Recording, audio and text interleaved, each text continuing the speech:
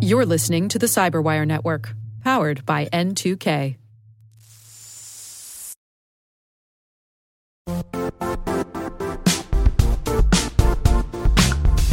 The IT world used to be simpler.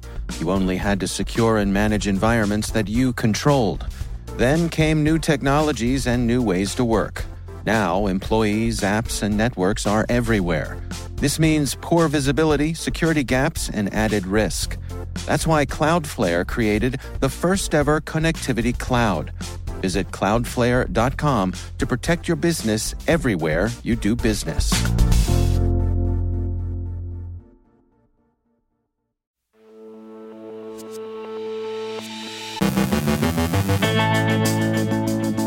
Russia reroutes internet traffic in occupied regions of Ukraine through Russian services. The Stormus gang hacking on behalf of Russia.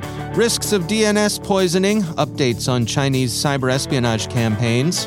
Our guest, Chetan Mathur of Next Pathway, finds similarities between the cloud industry and the 1849 California gold rush. Eldon Ben-Haim of Epiro on why cybersecurity is largely a culture issue. And some more notes on ransomware operations.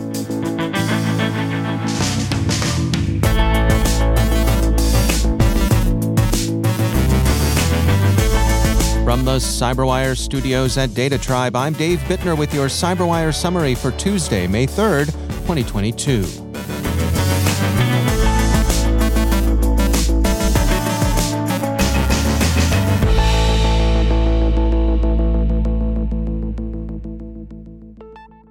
Inside Defense reports that Microsoft foresees an increase in Russian attempts to conduct disruptive cyber attacks. Meanwhile, Russia has rerouted internet traffic in occupied regions of Ukraine through Russian services. The occupiers shut down the internet in Kherson over the weekend and then restored it by routing traffic through Russian infrastructure. NetBlocks reports that on 1st of May, hours after the internet blackout in Kherson, regional provider Skynet partially restored access. However, connectivity on the network has been rerouted via Russia's internet instead of Ukrainian telecoms infrastructure, and is hence likely now subject to Russian internet regulations, surveillance, and censorship.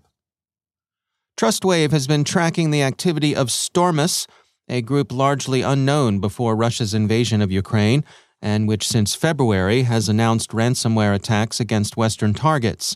The attacks are designed to work in the interest of Russia by disrupting or otherwise discrediting Western brands, prominent companies, and other organizations. An attack it claimed against Coca-Cola is representative, flashy, and unconfirmed.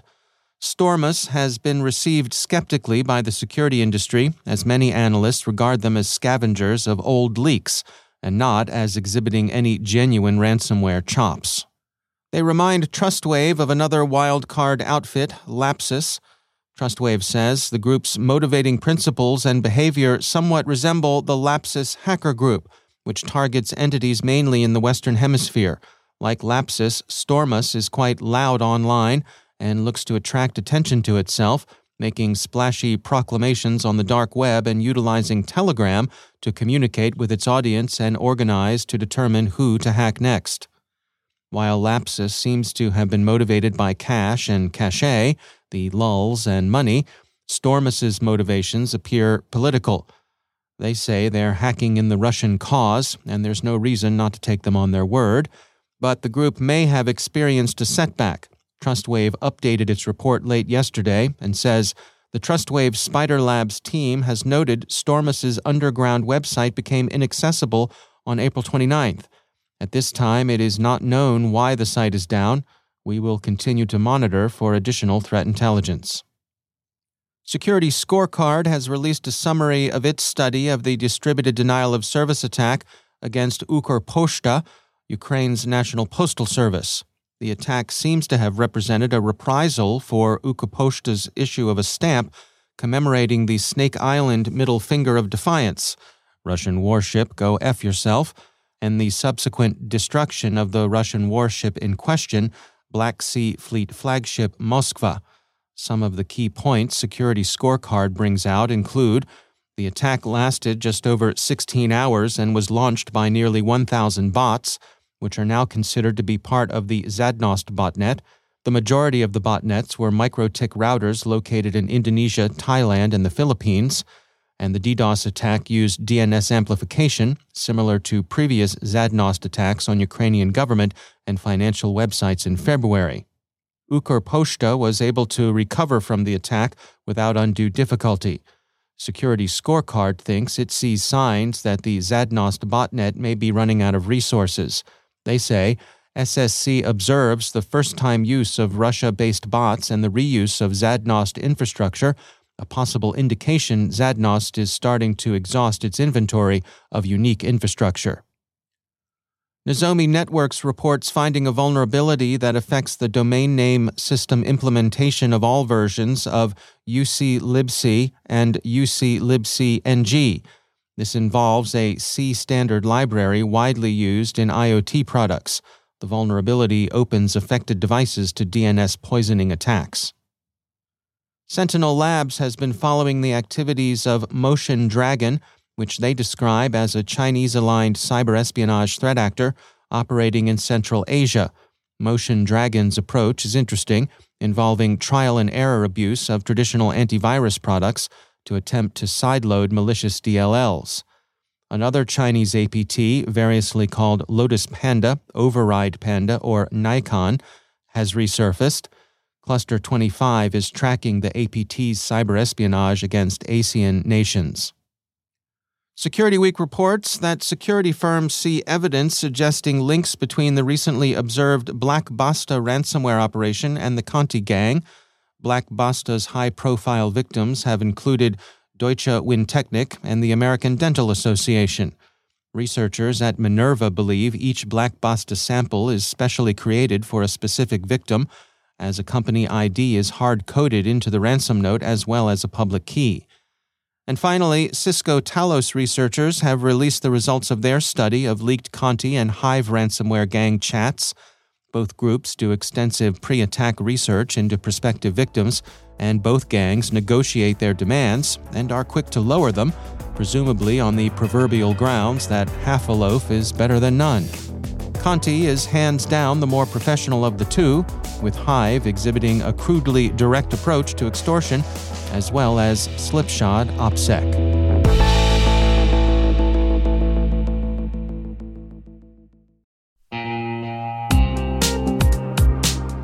Managing the requirements for modern security programs is increasingly challenging and time-consuming. Enter Vanta. Vanta gives you one place to centralize and scale your security program. Quickly assess risk, streamline security reviews, and automate compliance for ISO 27001, SOC 2, and more. You can leverage Vanta's market-leading trust management platform to unify risk management and secure the trust of your customers. Plus, use Vanta AI to save time when completing security questionnaires. CyberWire Daily listeners can get $1,000 off by going to vanta.com/cyber. That's VANTA.com/cyber.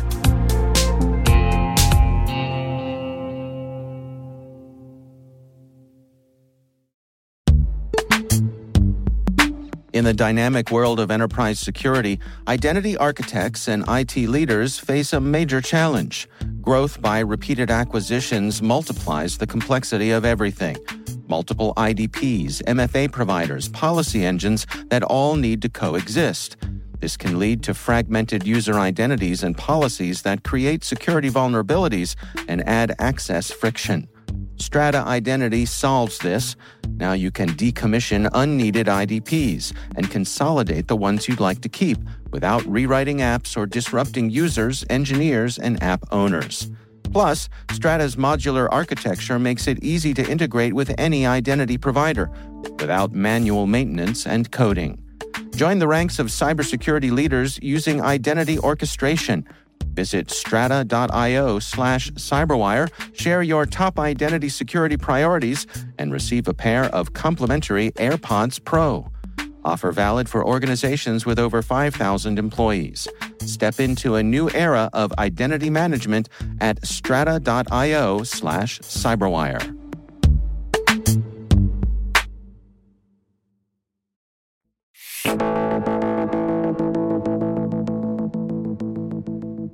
The shift to the cloud is progressing full speed ahead, picking up momentum like a snowball rolling downhill.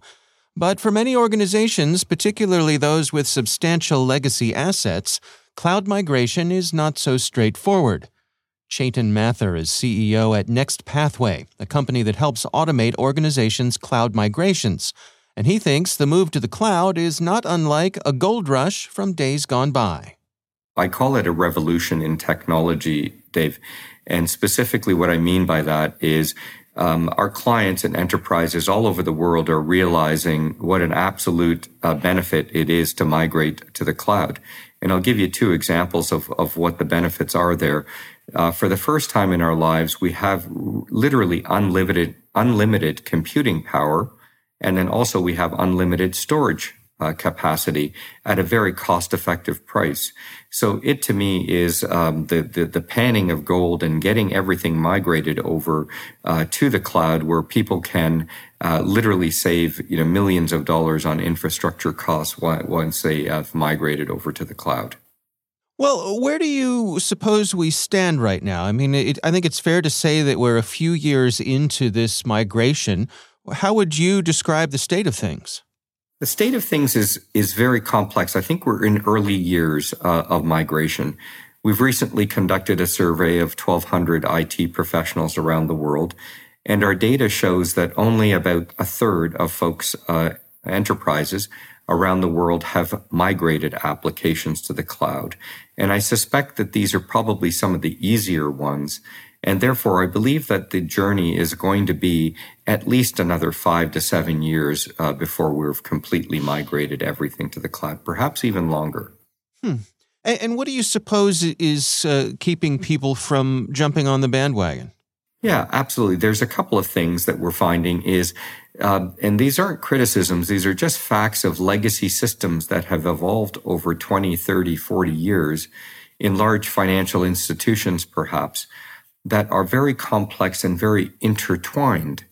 And so I use the analogy of a bowl of spaghetti. So if you want to migrate something over to the cloud, you first have to understand what you want to migrate over, because you certainly don't want to lift everything and migrate it over. That just doesn't make good business sense. It would be very expensive to do so, and operating it. So unraveling the spaghetti, so to speak, Dave, is really the first and most complex problem in understanding the planning of your migration. Once that's understood, then clients can intelligently start to plan their migration journey over the next X number of years. I suppose any size organization, but particularly medium and large size organizations, over the years, they've accumulated so much digital stuff that it has to be a little bit intimidating to even take something like this on. Absolutely. And I think that I don't want to call it hesitation, because I don't think it's hesitation. I think it's just good diligence and planning. I just think that folks have been trying to do that manually, and as you can imagine, it would be very complex. And just to give you a quick statistic, we just finished a very large scan, a crawl of a financial institution, and we came up with over 30 million permutations and combinations on just a couple of their data warehouses, for example. So you can just imagine if you were trying to do that in a manual fashion, there's just no way that you'd be able to do it. How do you dial in the things that can be and should be automated and the things that really deserve a closer look by, a human to really, figure things out on an individual level? Yeah, if a client is, so there's two things that we do. We have this notion of what we call lift and optimize that I just mentioned, which is taking kind of exactly on an as-is basis, Dave, and migrating it over to the cloud. And those use cases are typically end of life of an appliance. I don't want to renew my licenses with whichever vendor is providing me that technology. However, there's also something called lift and modernize. And so, in an example with a lift and modernize would be is if a client wants to build a completely new enterprise data model, for example, in that case, we would be looking at it and there would be some more manual intervention into that. which is still, better parts of it are still automatable. But in the lift and optimize case, it could be nearly 100% automatable, where in the lift and modernize, it would be a little bit less than that. They would just have to rethink the way that our clients would be wanting to create their new data structures on the cloud. That's Chetan Mathur from Next Pathway.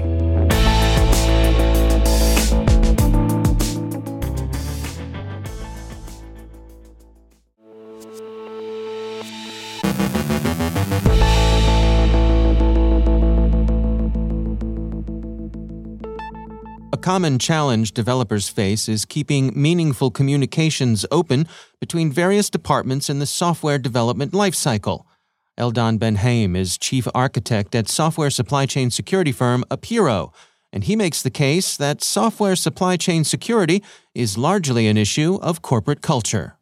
The thing is that many software development shops have partitioning or, siloed security organizations versus development organizations. And if you think about it, application developers, they make tens of potentially security impacting decisions every day.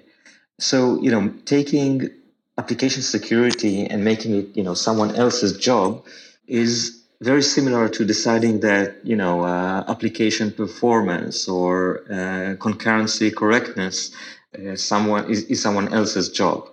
Now, in many teams, you would have a concurrency or performance expert, which is fine and helpful because they are subject matter expert.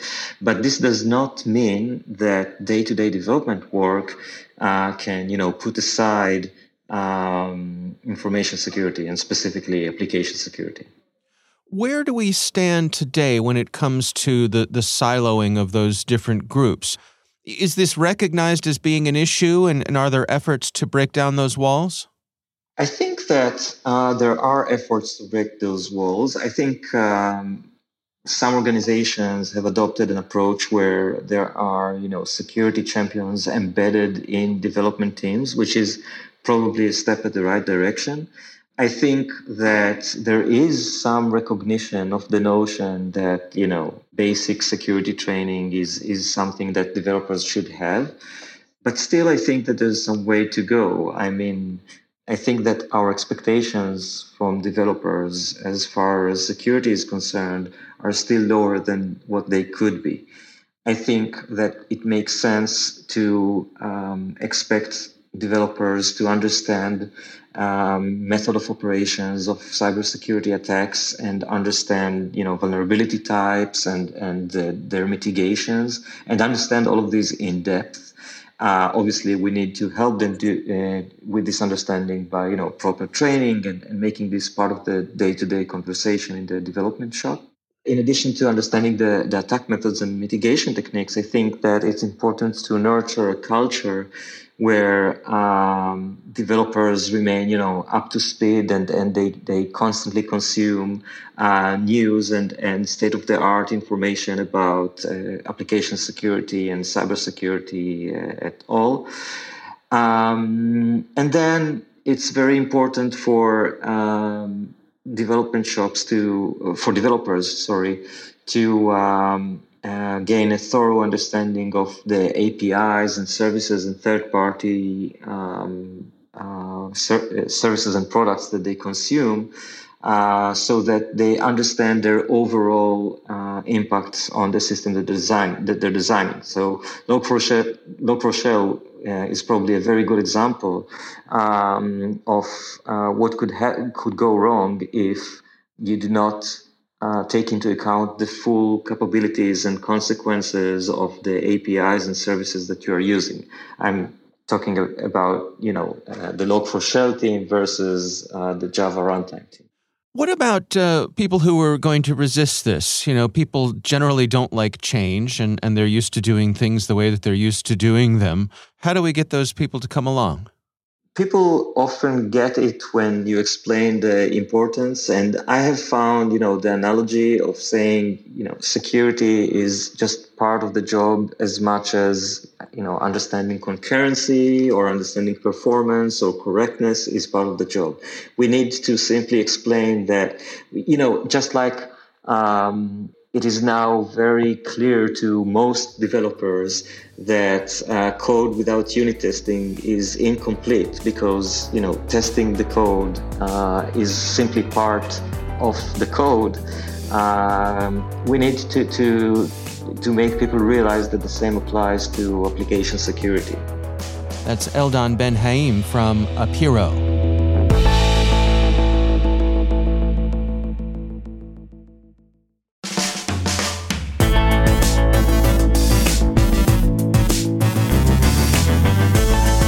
And that's the Cyberwire. For links to all of today's stories, check out our daily briefing at thecyberwire.com. The Cyberwire podcast is proudly produced in Maryland out of the startup studios of Data Tribe, where they're co-building the next generation of cybersecurity teams and technologies. Our amazing Cyberwire team is Liz Irvin, Elliot Peltzman, Trey Hester, Brandon Karpf, Eliana White, Puru Prakash, Justin Sabi, Tim Nodar, Joe Kerrigan, Carol Terrio, Ben Yellen, Nick Valecki, Gina Johnson, Bennett Moe, Chris Russell, John Petrick, Jennifer Iben, Rick Howard, Peter Kilpie, and I'm Dave Bittner. Thanks for listening. We'll see you back here tomorrow.